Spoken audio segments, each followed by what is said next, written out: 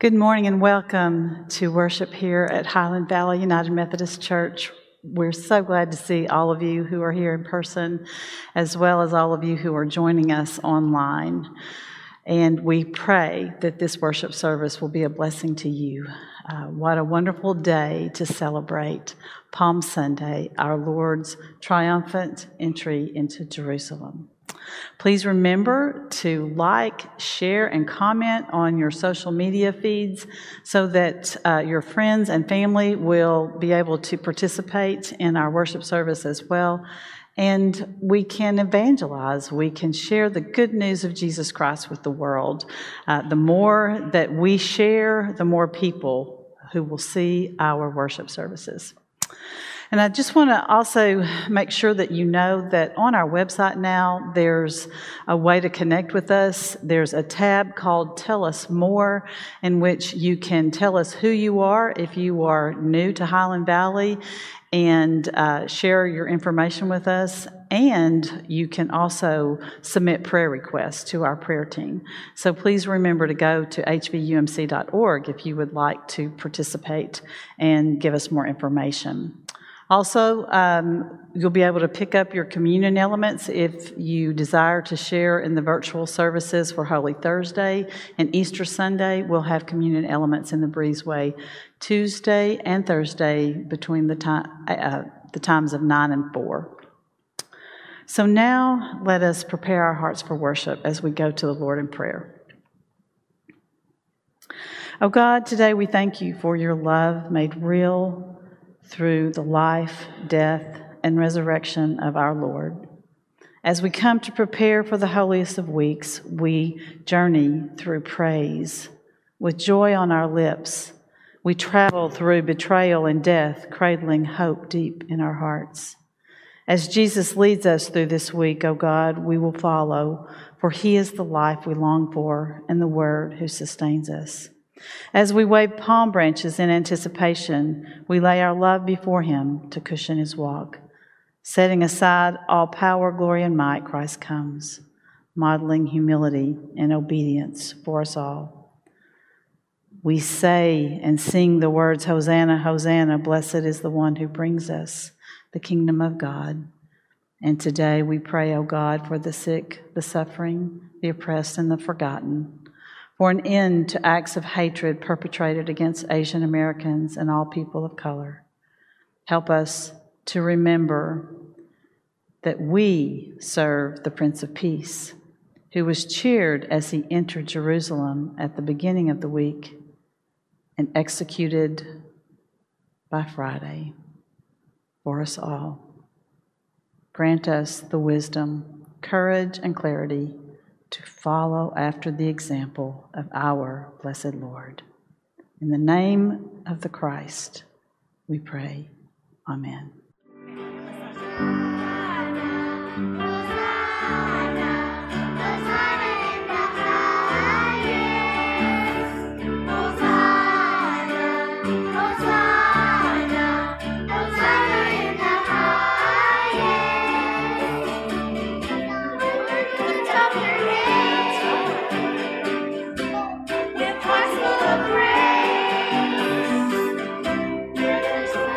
Oh, Lord, my God, Hosanna.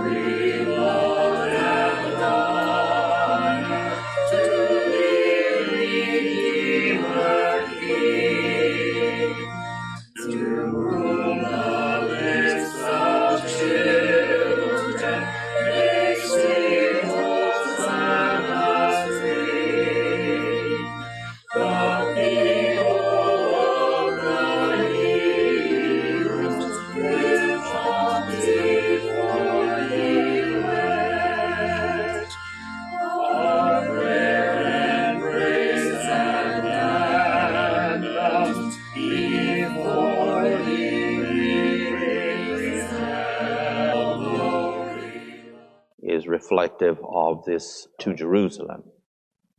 When he had come near Bethphage and Bethany at the place called the Mount of Olives, he sent two of his disciples, saying, "Go into the village ahead of you, and as you enter it, you will find tied there a coat that has never been ridden.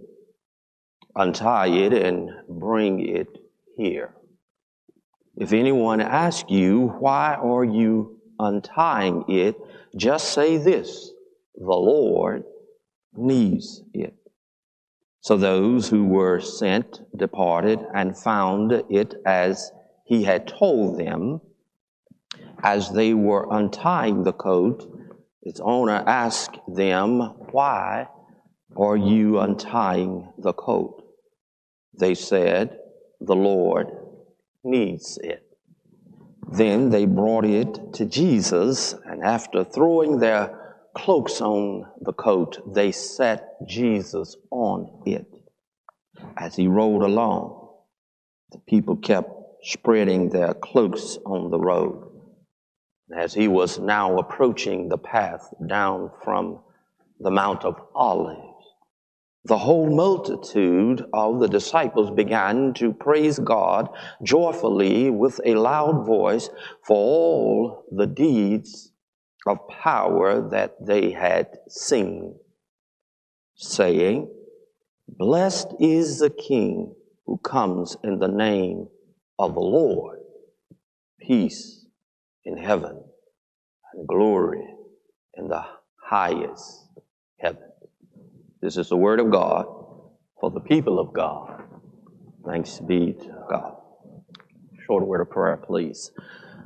So as I stand now, Lord, to proclaim your words, I pray, O God, that you would speak through me as you speak to me. Let the words of my mouth and the meditation of my heart be acceptable in thy sight, O Lord, my strength and my Redeemer. Amen. I've chosen to entitle this message, "The Master Has Need of It." One of the things I want to call our attention to as we celebrate this text is the matter of a divine necessity. Many aspects of the Messianic entrance into Jerusalem that we are celebrating, which happened so long ago, was of a divine necessity. It was a divine necessity for Jesus' human appearance into this world. The life Jesus lived was of a divine necessity. More than not, the sum total of Jesus' life was a divine necessity. In this account, the promised son of David enters the holy city, Jerusalem, to fulfill his divine mission. The coming one has now arrived. The travel narrative is over. It has come to an end. It has been talked about and looked forward to. It had been impactful in the minds of those who were awaiting this arrival. Jesus now enters Jerusalem, his city of destiny. This is Palm Sunday, one of those significant observances in the life of the church. The word passion comes from the Greek word pascho, a primitive verb that usually involves the idea of something painful, Palm Sunday or Passion Sunday. The ultimate pain is not upon Jesus yet, but Palm Sunday or Passion Sunday, as we often refers to it, opens the doorway to the horrific events awaiting our Lord and our Savior. That first Palm Sunday was the preliminary moment of the pain and suffering that Jesus would face. Yes, Palm Sunday is the culminating, the celebration, and the jubilation of the gospel writers identifies as God with us. As Jesus made preparation to enter Jerusalem, he gave an assignment to two of his disciples. They were to go into the village ahead of them and look for a colt, a donkey that was tied, one that had never been ridden before. They were to untie them and bring them to Jesus. Part 2 of the instructions were, if anybody asks you, say to you, why are you doing this? Then you say to them, the Lord has need of it. And that's just what happened. They located the animals now far away from Bethany at a little town called the House of Figs. It seems that the messianic consciousness of Jesus was involved in the pre-arrangement of this thing happening the way it did. Now I say they located the animal because a careful reading of the Gospels revealed there were 2 animals, a donkey and a colt. Matthew 21:2, it says, you will find a donkey tied and a colt with her. Untie them and bring them to me. When they returned to Jesus with the animal, Jesus deliberately chose the colt. This was important, and it is important, as every action in the life of Jesus is of vast significance. Jesus chose the colt. Listen to Luke 19:33, the Revised Standard Version. As they were untying the colt, verse 34, they said, the Lord need it. Luke 19:35, then they brought it to Jesus, and after throwing their cloaks on the colt, they sat Jesus on it. But how are we to understand Jesus' choice? Well, to begin with, I suggest that he made this choice as a quiet assertion of his majesty. Jesus deliberately chose the animal. Deliberately chose the animal on which a man, a woman, a person had never sat before. Jesus chose the colt. And by doing so, Jesus claimed for one brief hour his royal prerogative of showing just who he is. He lifted himself up into the unique sovereignty by choosing a beast whereon never a man sat. It stands to reason now for Jesus to do this, you see, because he was about to do what never a man had done. He was about to pay a price what never a person had paid. He was about to bridge a gap that had never been bridged before. So Jesus rode upon the colt. that no other person had written upon. The point being, it had not been used in any common purpose for men. Such an animal was qualified to perform that sacred task. Not that the animal could not be used in other matters, but its essential purpose was to the Lord. Everything in the worship of God said to be sacred. We have gathered in this sacred space this morning. Others are viewing in your sacred space this morning. This may also allude to the young coat that is kind of mentioned in Zechariah 9:9 that Jesus rode into town on this coat. But this is what the master needed. This is what the master received. Don't miss it. Don't miss the point that the owner offered to Jesus what he had. We are reminded of other events similar to this in Scripture.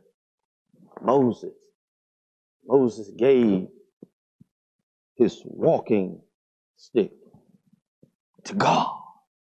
Rahab gave a corner of her roof to the spies of Israel because that's what was needed. David gave his slingshot to bring down Goliath because that's what was needed. The widow of Zarephath gave her last oil and her last flour to the man of God, Elijah, because that's what was needed. The Shunammite woman gave a room in her home to Elijah because that's what was needed. Widow that Jesus praised for giving the last bit of her money. She did so because that's what was needed. The young boy who one day left home with a fish sandwich and some bread, gave it to the disciples of Jesus, and it blessed the multitude of people because that's what was needed. The early church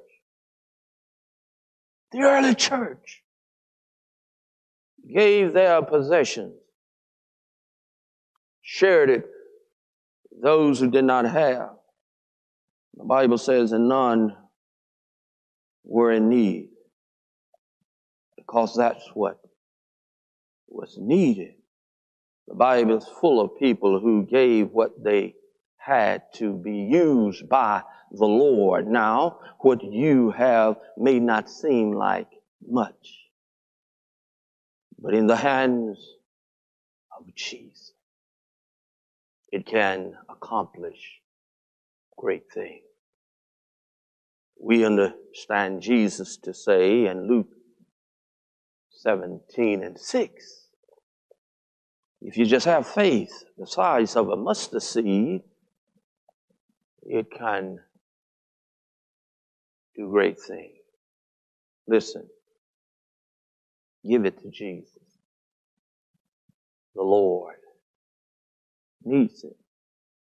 Now, none of what we celebrate so fondly on this day would be possible if the man who owned the coat would have refused to give it to Jesus. And Jesus, his attitude was, the man's attitude was, if the Lord needs it, I'm willing to give it. So my question this morning, Christian friends, are you willing? Are you willing to give it to Jesus? Are you truly willing to say, yes, yes, I will offer my prayers. Yes, I will offer my presence. Yes, I will offer my service. Yes, I will offer my gift, and I will offer my witness. I will give all of it to Jesus. What we have and who we are is never more useful than when we give it and ourselves to Jesus, the Master. The Lord has need of it. A young man and a young woman had fallen in love, and they had agreed to be married, when suddenly the young man was called off into service. Before you knew it, he was off and gone, and while he was off serving his country, letters between them went back and forth, zigzagging across the miles. Those letters were filled with love and with passion. Finally, one week, the young lady didn't receive a letter. The next week, she didn't receive a letter. And then somewhere shortly after that, a letter did come, and she opened it, and she noticed that it was in a different handwriting. And the letter started, "My dear, I am sure you can see that this is not my handwriting.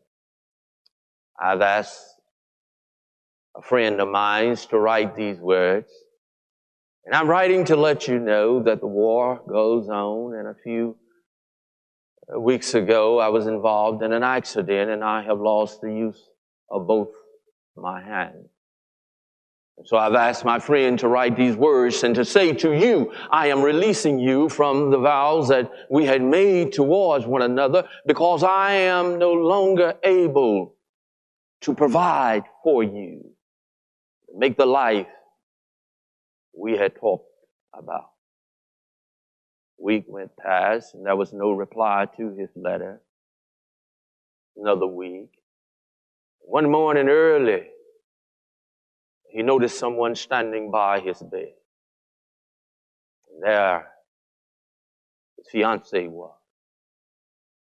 She knelt down and she said to him, "You do not have to worry. I will never give up on us and our love. These hands of mine will work for us. We will live out the life that we talked about."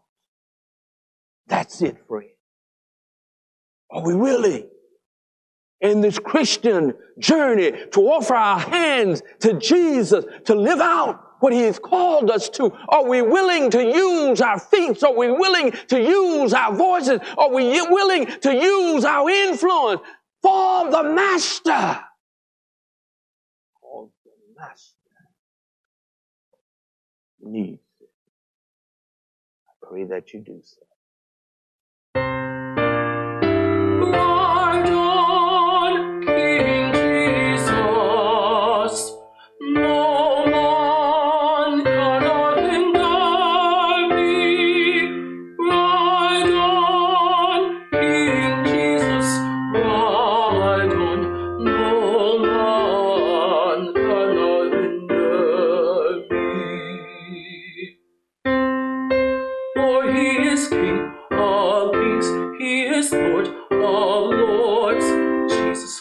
The first and last, no man works like Him, for He is King of kings, He is Lord of lords. Jesus Christ, the first and last, no man works like Him. King Jesus rides a milk-white horse, no man works like Him. The river of Jordan He did cross, no man works like Him, for He is King of kings, Lord of lords. Oh, Jesus Christ, the first and last. Oh, King Jesus rides in the middle of the air. Oh, He calls the saints from every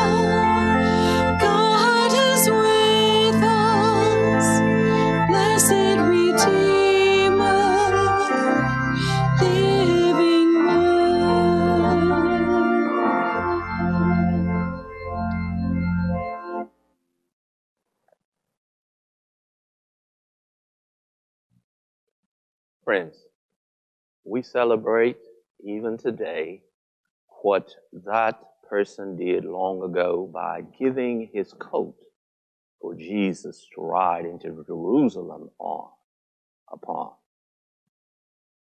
What might it be that you could surrender to Jesus because the Master needed that would be celebrated months and years from now because you said, yes, the Master needs it and I'm willing to give it.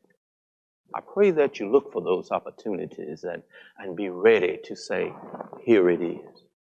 If you do not know Jesus Christ and the pardon of your sin, I pray that the first thing you would say, Lord, here I am. I offer me. As we leave this service, pray God's blessings upon you. Peace be with you.